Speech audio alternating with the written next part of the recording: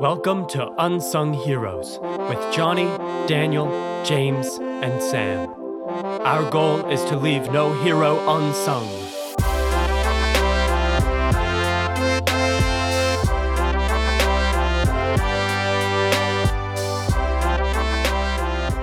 Welcome to the Unsung Heroes podcast. I'm Johnny, and I'm joined with a few of my friends. We have James. Hello. We have Samuel. Hey, hey. And we have Daniel. Zdarova! What? What is that? Zdarova, that's Russian. Yeah, man. See, I know Russian, but I just know Well, clearly not that word. Yeah. Everything you just said was a lie. It's more like slang high, you know? Oh, see, I only speak Instead of fancy Russian. здравствуйте, it's like Zdarova. You could do zdras, I guess. Just like a little bit slangy. I've heard that before. Pri- Well, Привет. all right, we don't have to talk about this. We can- Welcome to the Russian podcast, where we just talk about Russian the whole time. It's people who are extraordinarily underqualified to do so. Yeah, so today I'm the one who will be talking about this guy. We have another unsung hero here. His name is Norman Borlaug. Borlaug. Yeah, it's pretty, I feel like his name, like Norman Borlaug. Norman is a pretty normal name, but Borlaug sounds like something from an epic fantasy. Or something. it just changes the whole name. Yeah, Norman's like your 32-year-old guy working in IT, and then you have Borlaug, which is Borlaug the Great. It's like, The Borlaug of Mordor. was he Scandinavian at all? well, actually, yeah, he's from America, but his great grandparents emigrated from Norway. So, Okay, yeah. so connection there. Nothing like me. Shalom. Okay, no, we're not bringing that back. Yeah, I feel like he's like IT by day and adventure fantasy man by night. Yeah. I like that. Well, as we're going to find out, he is a very scientific man. He's a scientist who ended up saving a lot of lives and pretty much revolutionized the way that we grow wheat crops. So it's a pretty interesting story here. I know obviously you're going to talk about this, but it's kind of a sneak peek. Give us like a specific statement that can kind of tell us, so what did he actually invent with relation to growing wheat or grain? Or He pretty much, in the mid 20th century, changed all over the world the type of wheat that is grown. He made it more resistant to pestilence and made it able to yield a lot higher level of grain. Huh. Yeah. Interesting. So I've heard of him before. It's interesting if you look at like graphs showing population growth and then like food availability. I forgot the exact metrics they're measuring here, but it's interesting because the food production kind of increases linearly. And if you look at the population increase in the 20th century, it's like exponential growth, right? Right. And then based on the trajectory that it was prior to the mid 20th century, the population curve looks like it's going to possibly, Yeah, overtake it. But then all of a sudden it just shoots up like crazy. The food production. Food production shoots up. Is Yeah. that because of Norman and his... Well, I don't want to jump the gun a little bit here, but essentially the answer to that question is yes.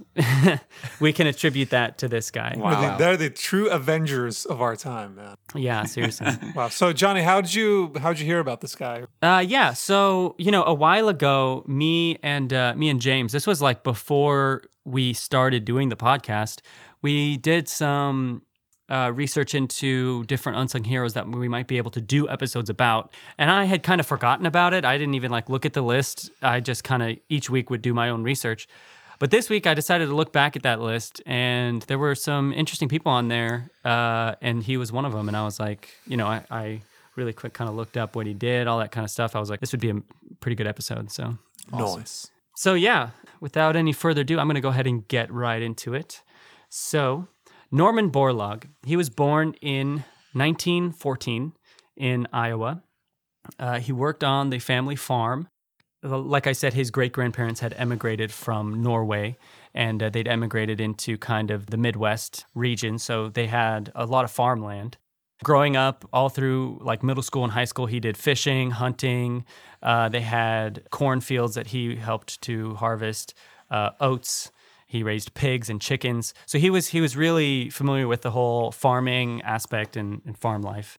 So in high school, he attended Cresco High School, and he was very athletic. He played football, baseball, and he was on the wrestling team. That's when he was given the name Borlaug, apparently. I.W. Borlaug. That's when he earned his name. Yeah, right. But he really found a love of wrestling. He did that actually all throughout high school and college. He was on the varsity wrestling team in college too, so he was really good at it. And his family, not a lot of people had gone to college. It kind of back then. This was in the 1930s. Going to college wasn't, obviously you're in the Great Depression. And that long ago, not a lot of people actually were able to go to college. But he decided to go because of words that his grandfather had told him. His grandfather said to him, "You're wiser to fill your head now if you want to fill your belly later on." Oh, wow. Wise words. Yeah, as we'll discover later on, that was a little prophetic, honestly, because he's not only filling his own belly, he's filling a lot of other people's bellies later on. Wow. So because of those wise words from his grandfather, he decided to apply to the University of Minnesota, but he failed the entrance exam, actually. Man. But that year, they were starting a new 2-year college degree, and he was able to do that instead. And while he was doing that, he transferred into their forestry program. What all would that entail? Yeah, so their forestry program was about forest pathology, which is pretty much studying trees and forests and all the different diseases that might ail a tree. So like plant life, all the fungus and stuff that would kill a tree, that's what they're studying and how they can preserve the forest. It's kind of like a tree doctor, basically. Interesting. Yeah. When I was in 7th grade, I wanted to be a forester. I had no idea what they did, but the thought of being in forests all day appealed to me. So I have since reevaluated my aspirations. Right. Wow. How does one get into that? That's my Blunder question. years. Well, usually you walk into a forest. And, Oh, yeah. And then, it's like, I have found my calling. You walk in, you're like, yep. This is Gonna it. study this. No, well, I mean, Norman Borlaug got into it because he was interested in the farm life growing up. He wanted to study agriculture, and their forestry program was really good in this 2-year college. So he decided to do that. Yeah. It's incredible to me to see how right around his time, so many scientific discoveries are made because a lot of these scientists grew up on farms. So they have these agricultural backgrounds and interests. Right. I feel like a lot of days now, I mean, obviously because those inventions have already been made, people are moving on to more technological stuff. But a lot of scientists these days aren't growing up on the farm. Right. That is interesting to see. Yeah, I mean, obviously there are agricultural degrees a lot of people get, but there is kind of this shift in a way from the demographics of our country now, partially probably because of Norman, I imagine. There's so much less of the population that is actually living on farms. So I wonder if that has kind of shifted interest in the general population some away from that kind of thing. Right. Yeah. So he's studying forest pathology. And in between his studies, like while he's on breaks and stuff, he actually took maybe a year or so off every now and then of college so that he could work to raise money for the college. And he worked for the United States Forest Service in forest pathology. So he was kind of doing this internship while he was studying. But in his final year of his degree, he attended a lecture by Dr. Elvin Charles Stackman. And this guy was kind of the leading plant pathologist. So not forest pathologist, but plant pathologist. Totally different field. Not even. Well, They're big rivals against each other. yeah. There's like the plant pathology and forest pathology football teams, every year. They have like chants and everything. He attended this lecture on plant pathology, and Dr. Stackman was giving this speech, and the speech was titled, "These Shifty Little Enemies That Destroy Our Food Crops." And the speech was about this certain type of a parasitic fungus that plagues wheat fields called rust. Actually, the name of the fungus is rust. Oh. Which is pretty interesting. No relation to the metal. Yeah, no. They're distant cousins. Yeah, I'm assuming not. But. I wonder, is it the rust of the plant world, or is rust in metal the rust of the metal world? I don't know. I guess we'll never know. I mean, I have to study plant pathology for that. All right. So this speech really, really affected Norman Borlaug. He became really interested in it. And so he actually while he had been working for the United States Forest Service in forest pathology, this whole time, every now and then he would also work for the Civilian Conservation Corps. Oh. And they were a government entity that was working with the unemployed and the homeless. So this was during FDR's Yeah, it's the 1930s. presidency. Yeah, so the only reason I know this is because when I was in high school, I took American history, and our teacher made us memorize a ton of abbreviations for all the different programs that FDR put in place. Oh, yeah. And CCC was one of them for the Civilian Conservation Corps. That's the only reason I know about that. Wow, James, freaking historian over here. No, Jeez. not really. It's more like a PTSD. Like just Whenever James starts off with, the only reason I know that, the end is because I'm James. Because he's a Like, nerd. stop making fun of me. No, we're not making fun. If it were any of us, we would have memorized those and then immediately forgotten them. Yeah, that's true. See, here's the thing, though. I feel like I still forget almost everything anyway, but there are certain random things that just come up all the time that I'm like, oh, the CCC and the TVA and the... James, you're the sort of guy who walks into an archaeological site and goes, I'm going to study this. I'm going to study this. Yeah. It's not really an exaggeration. Now, if he did an archaeological dig in the forest, then he would just be boy. set. This is how I combine my two passions of my youth. Okay, all right. We're getting a little off track here. So while he's working for the Civilian Conservation Corps, he's working with unemployed and homeless. And he has said later on that, I saw how food changed them and all of this left scars on me. So he's noticing how this abject poverty and lack of food is affecting the homeless and unemployed. That coupled with, he hears this lecture by Dr. Stackman about the diseased crops and all that. So he actually ends up losing his job at the Forest Service because of budget cuts. So he goes to Dr. Stackman, and Dr. Stackman pretty much tells him, yeah, you should switch to plant pathology instead of forest pathology. I knew it. They have a rivalry. He's trying to pick off students from the other program. Yeah. Join the dark side. So he goes, he studies under Dr. Stackman. He gets a Master of Science. He graduates in 1940. And then he gets a PhD in plant pathology and genetics in 1942. Clearly a very smart and able guy. Yeah. Yeah, which is interesting because he failed the entrance exam for college, but he ends up getting a PhD. So, yeah, it's pretty interesting. Tells you about the system, right? That's right.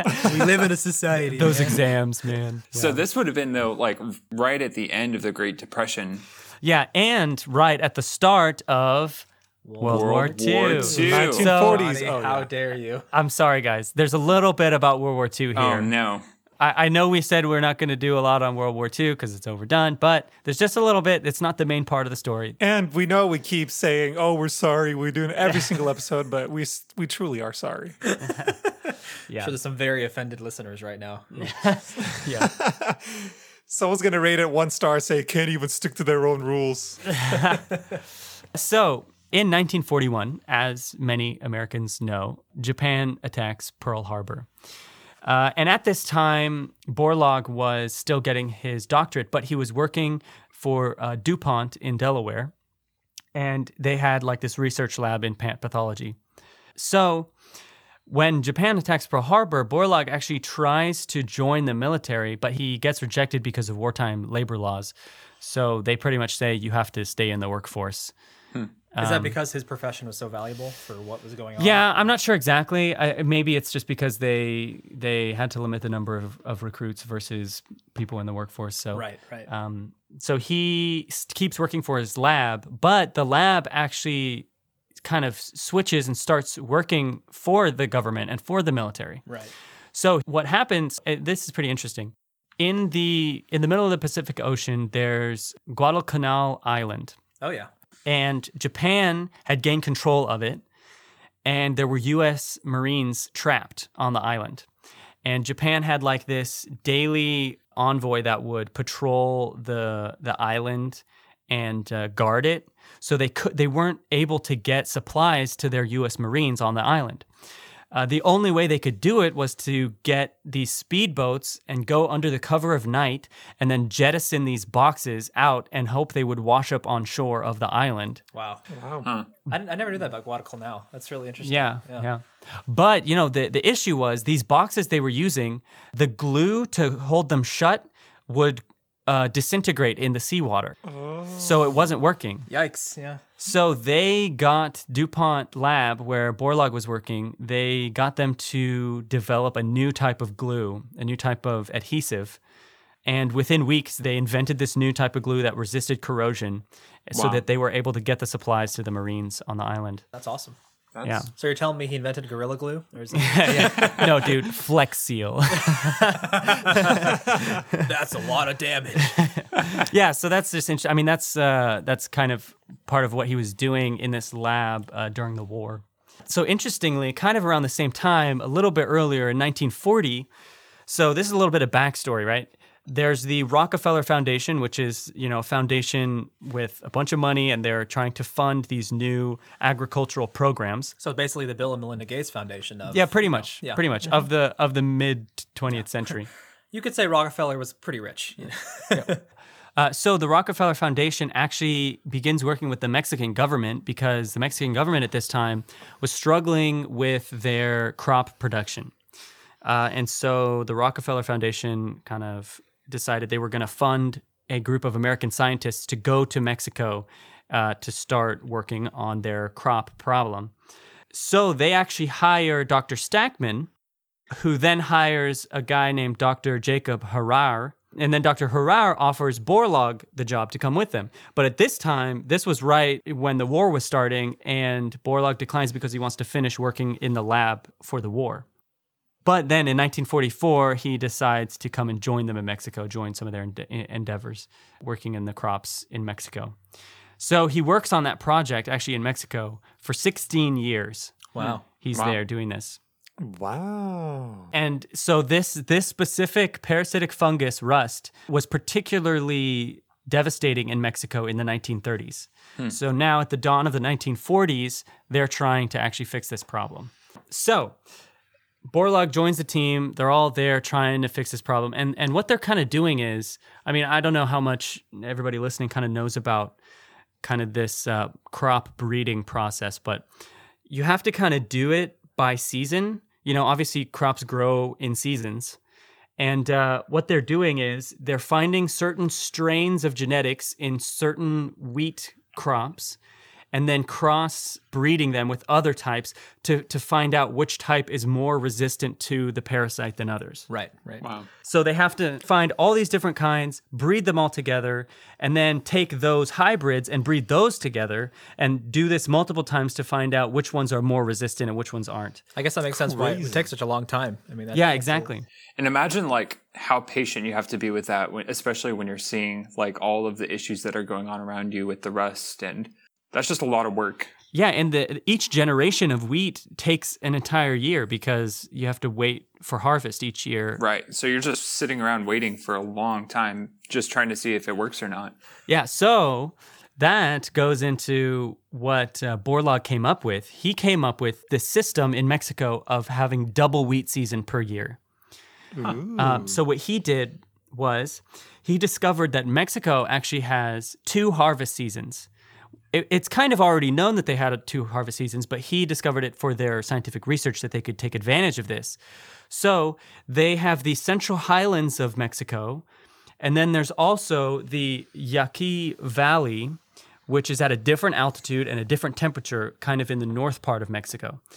And he discovered that because of this difference in altitude and temperature, you could actually have a harvest at a different time of year in that valley than in the highlands. That's really cool. So what you could do is you could have one strain going in the highlands and then crossbreed them and everything, take those and then plant them up in the north in the valley. Oh. You'd have another harvest that same year. That makes sense, yeah. Big brain time. I know. Absolutely.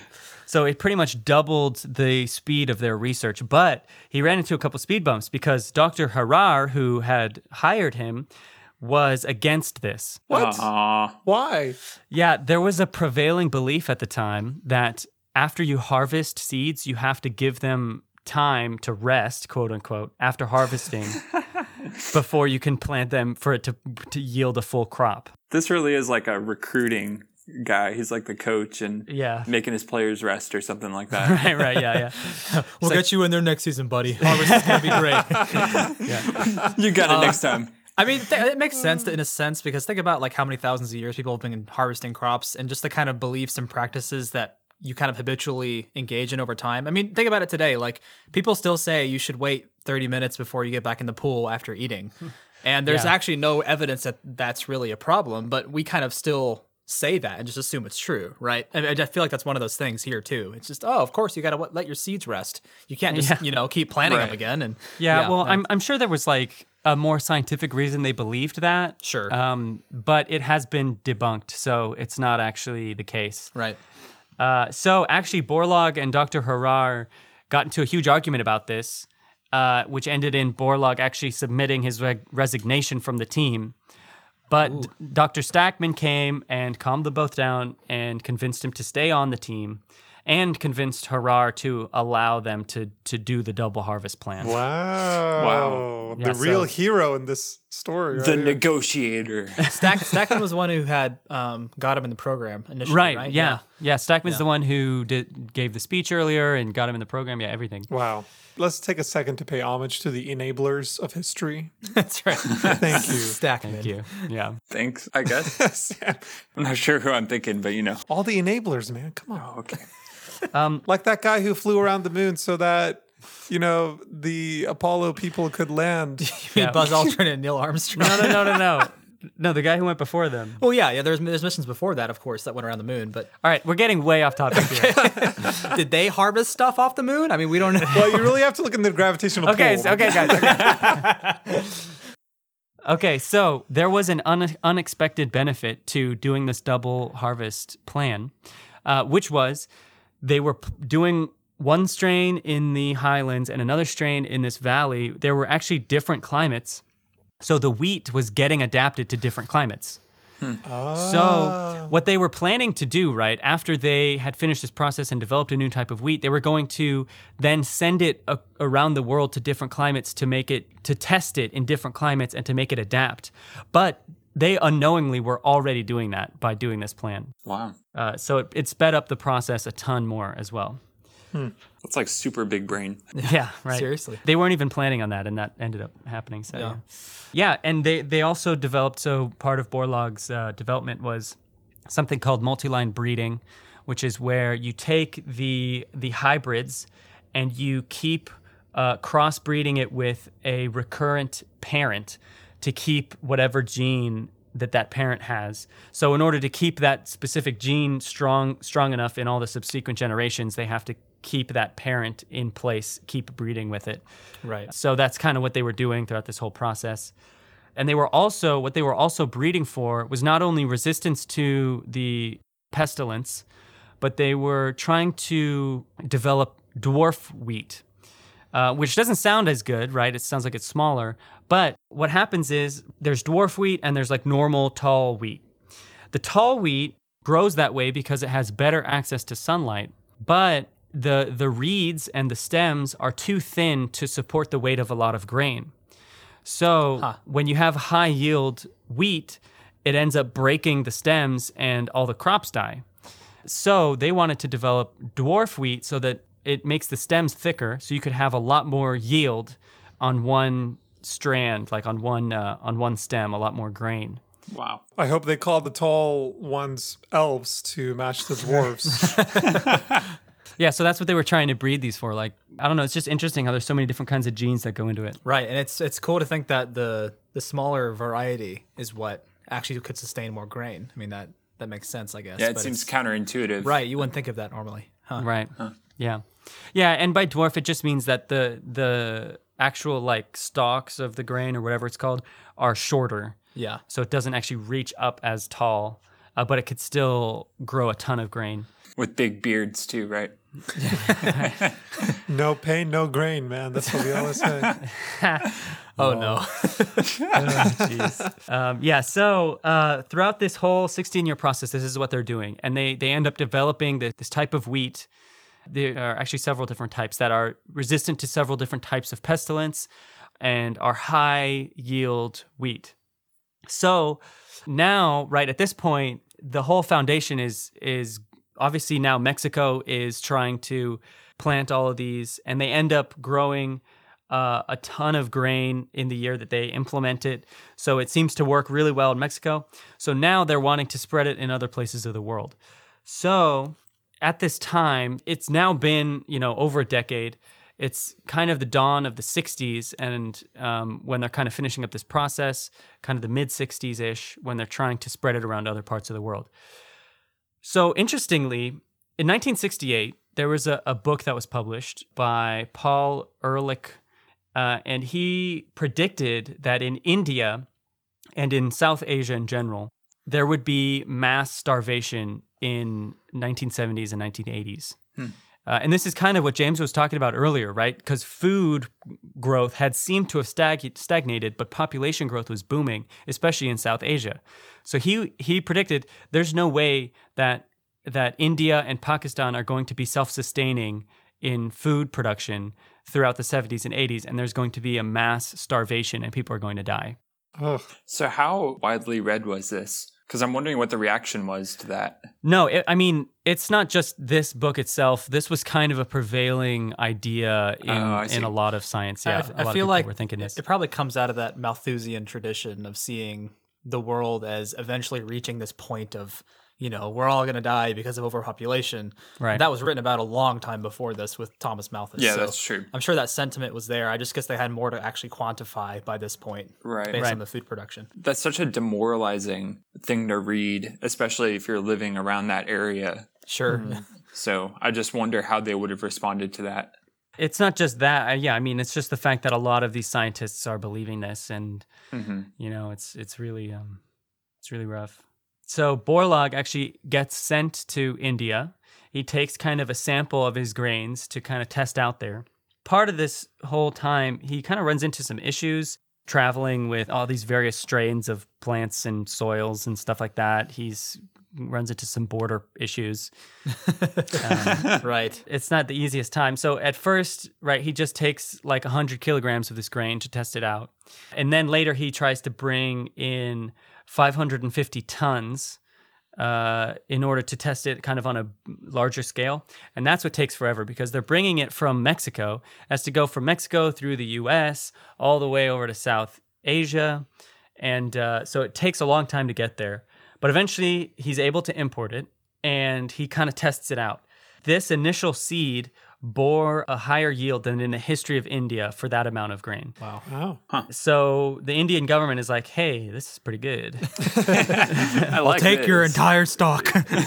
Yeah, pretty much they kind of do say that. So he wants to test it again, not only in India, but also in Pakistan. So he imports another 450 tons, 250 of which goes into Pakistan for them to test out. And again, it's a huge success there as well. And this is also part of because the grain had been adapted to the different types of climates. So it's already pretty much ready to go in these different areas. Wow. So in 1967, the Pakistani government and the Turkish government get on board. Yeah. That's right, yeah. So Pakistan imports 42,000 tons of grain, and Turkey imports 21,000 tons of grain. Wow. Daniel, your grandparents were fed by this grain. Think about that. Pioneers. That's amazing. There you go. So this starts what's known as the Green Revolution. And this is pretty much what James was talking about earlier. All of a sudden in the late 60s, early 70s, you see a massive growth in food production all over the world because of not only this method, but other methods that were being produced in other crops. But this specifically was like a massive success worldwide. Seize the means of grain production, the Green Revolution. That's right. Yeah. Yeah, so from between 1965 and 1970, Pakistan's wheat yield doubled. Wow. And India's wheat yield went from 12 million tons to 20 million tons for the entire country Jeez. in 5 years. I feel like when we hear the word doubled, and it might not have the significance it actually is trying to convey, but when you think about it, they're already producing, Like what a was it, ton. 12 Well, million? so India's producing 12 million tons a year. And they almost double to 20 million, Yeah. which is That's a crazy. lot. It's crazy. Just in 5 years. And it's not like they're planting in a bunch of different locations. It's like they're using different grain. Right. And Yeah. that in itself is that effective. That's amazing. Right. Yeah. So by 1974, India is completely self-sufficient in all wheat production. Wow. So before this, they were having to import a ton of their food and wheat, especially because they had too much population. But now they're completely self-sufficient. So did Borlaug get any type of compensation for this? Oh, yeah. No, so he is pretty well recognized for this. He's not an unsung hero in that nobody really recognized him. I just consider him an unsung hero because not a lot of common people know about Yeah, I him. feel like in the popular imagination, the significance of this is not truly appreciated. I Right. feel like, yeah. Yeah. So he did get the Nobel Peace Prize. Oh, wow. This was a little bit later, but so he's recognized, but not fully recognized. Yeah, I mean, we already talked about this where a lot of the people we talk about in their time were fairly well known, but nowadays, like, no one even knows their name. Also, he probably doesn't have a song written about him yet, so that's true. That's true. That's right. It's going to be a fun last name to use in a song. Yeah. What rhymes with Borlaug? Doorknob. Log? Tree log? I don't know. Tree log. Well, so speaking of tree logs, that's a good segue, James. Thanks. it's a good blog. There we go. Yeah, okay. Yeah, okay. So the whole wheat production system that was now set in place actually contributed to kind of holding back deforestation a little bit, because this was actually a hypothesis that Borlaug had developed. So the wheat yield was so high yielding per stem of wheat that they actually didn't need as much farmland as originally planned. So in India alone, there was a planned 100 million acres that were going to be deforested and turned into farmland that didn't need to be anymore because they had enough grain. Nice. That's amazing. Yeah. So not only did he help so much in food production, but he also saved a ton of forestation. So Right. he united the two rivaling parties. That's right.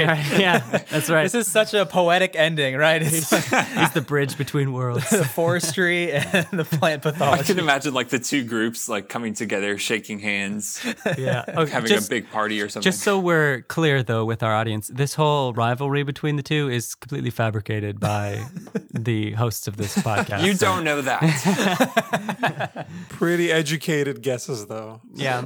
So the Borlaug hypothesis is pretty much word for word. It says this: increasing the productivity of agriculture on the best farmland can help control deforestation by reducing the demand for new farmland. Makes sense. So this, not only this view, but kind of the whole process of this crossbreeding, it was kind of criticized by some people, like some environmental groups. You know, a lot of people don't think this whole like crossbreeding process or this kind of genetically modified process, like they The whole anti-GMO thing. well, like yeah, it's today, kind of is like that. Yeah, interesting. Yeah. Which this is crossbreeding, which is, you know, I don't know how much it actually has to do with being genetically modified. Obviously, you're genetically modifying them by selecting which parents are going to be of the next generation or whatever. Right. But some environmental groups were against this and kind of criticized Borlaug for this process, saying that, you know, it's not healthy for.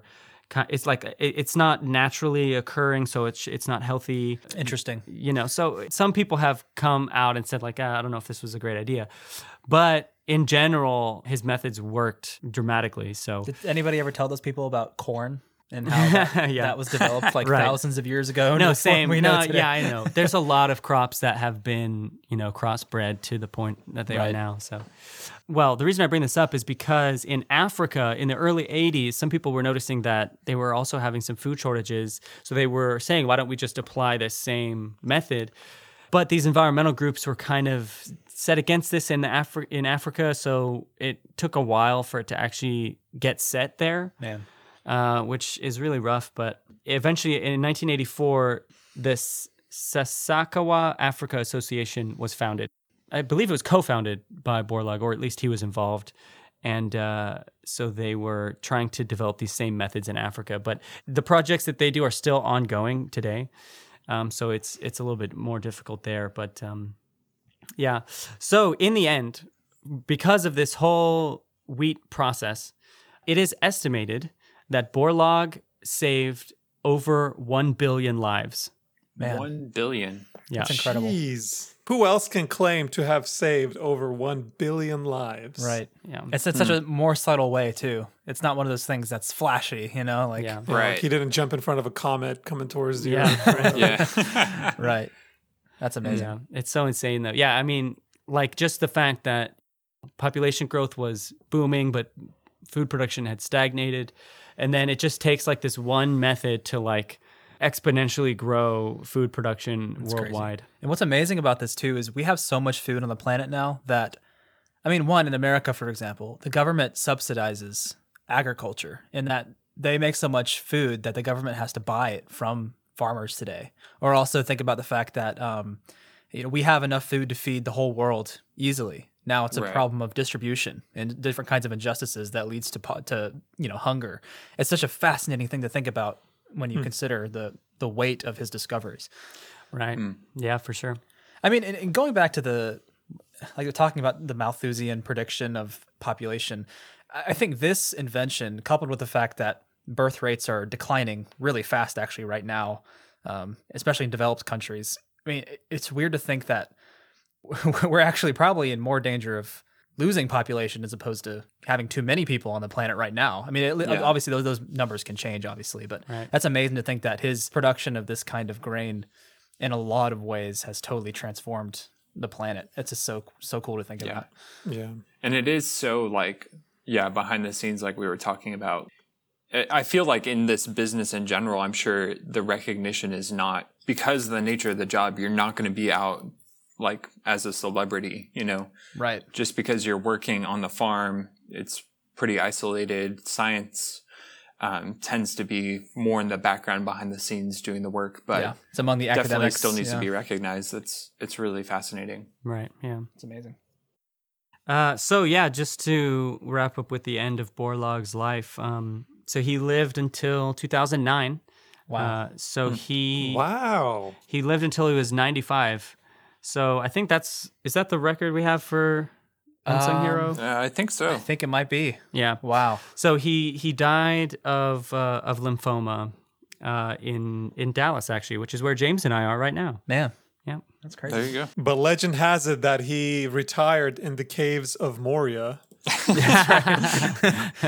Yeah. Until one day. The Balrog. Yeah. Okay. Yeah. With the dwarf. Yeah. Dwarf cross. Dwarf race, There yeah. you go. That's the dwarf mines, yeah.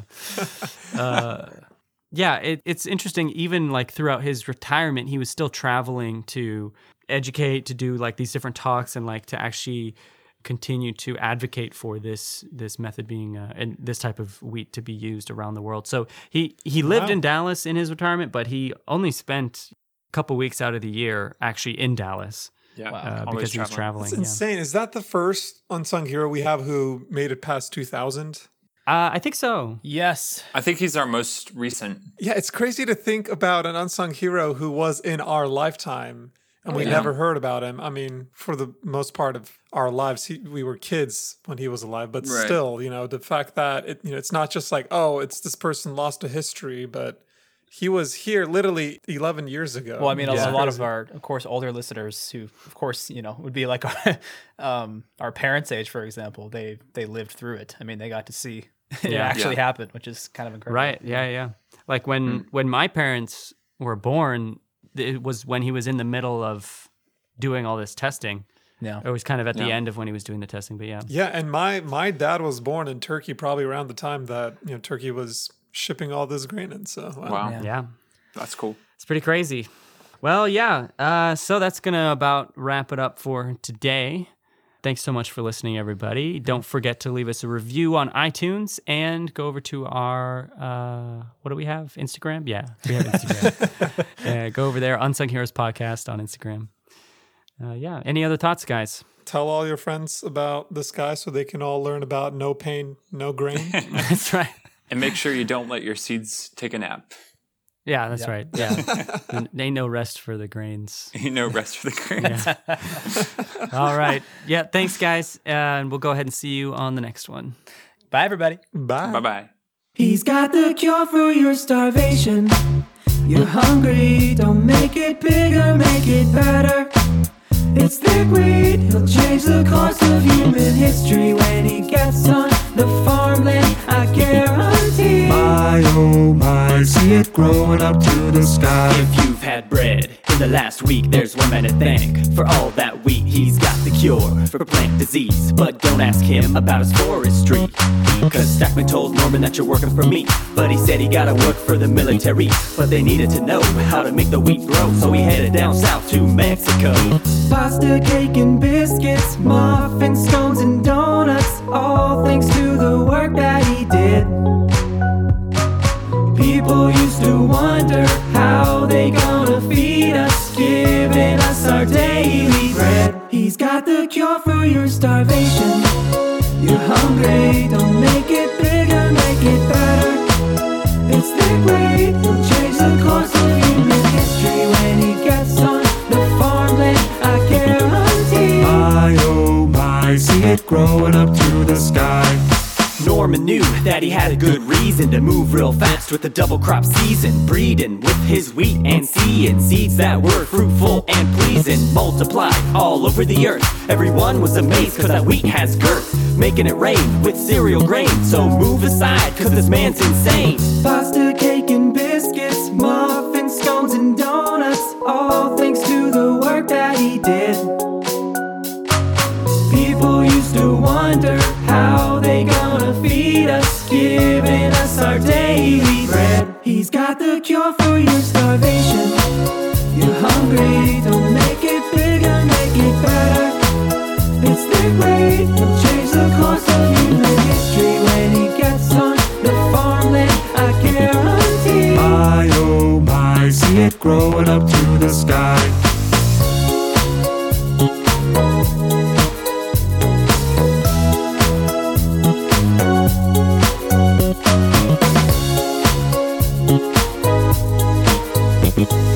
My oh my, see it growing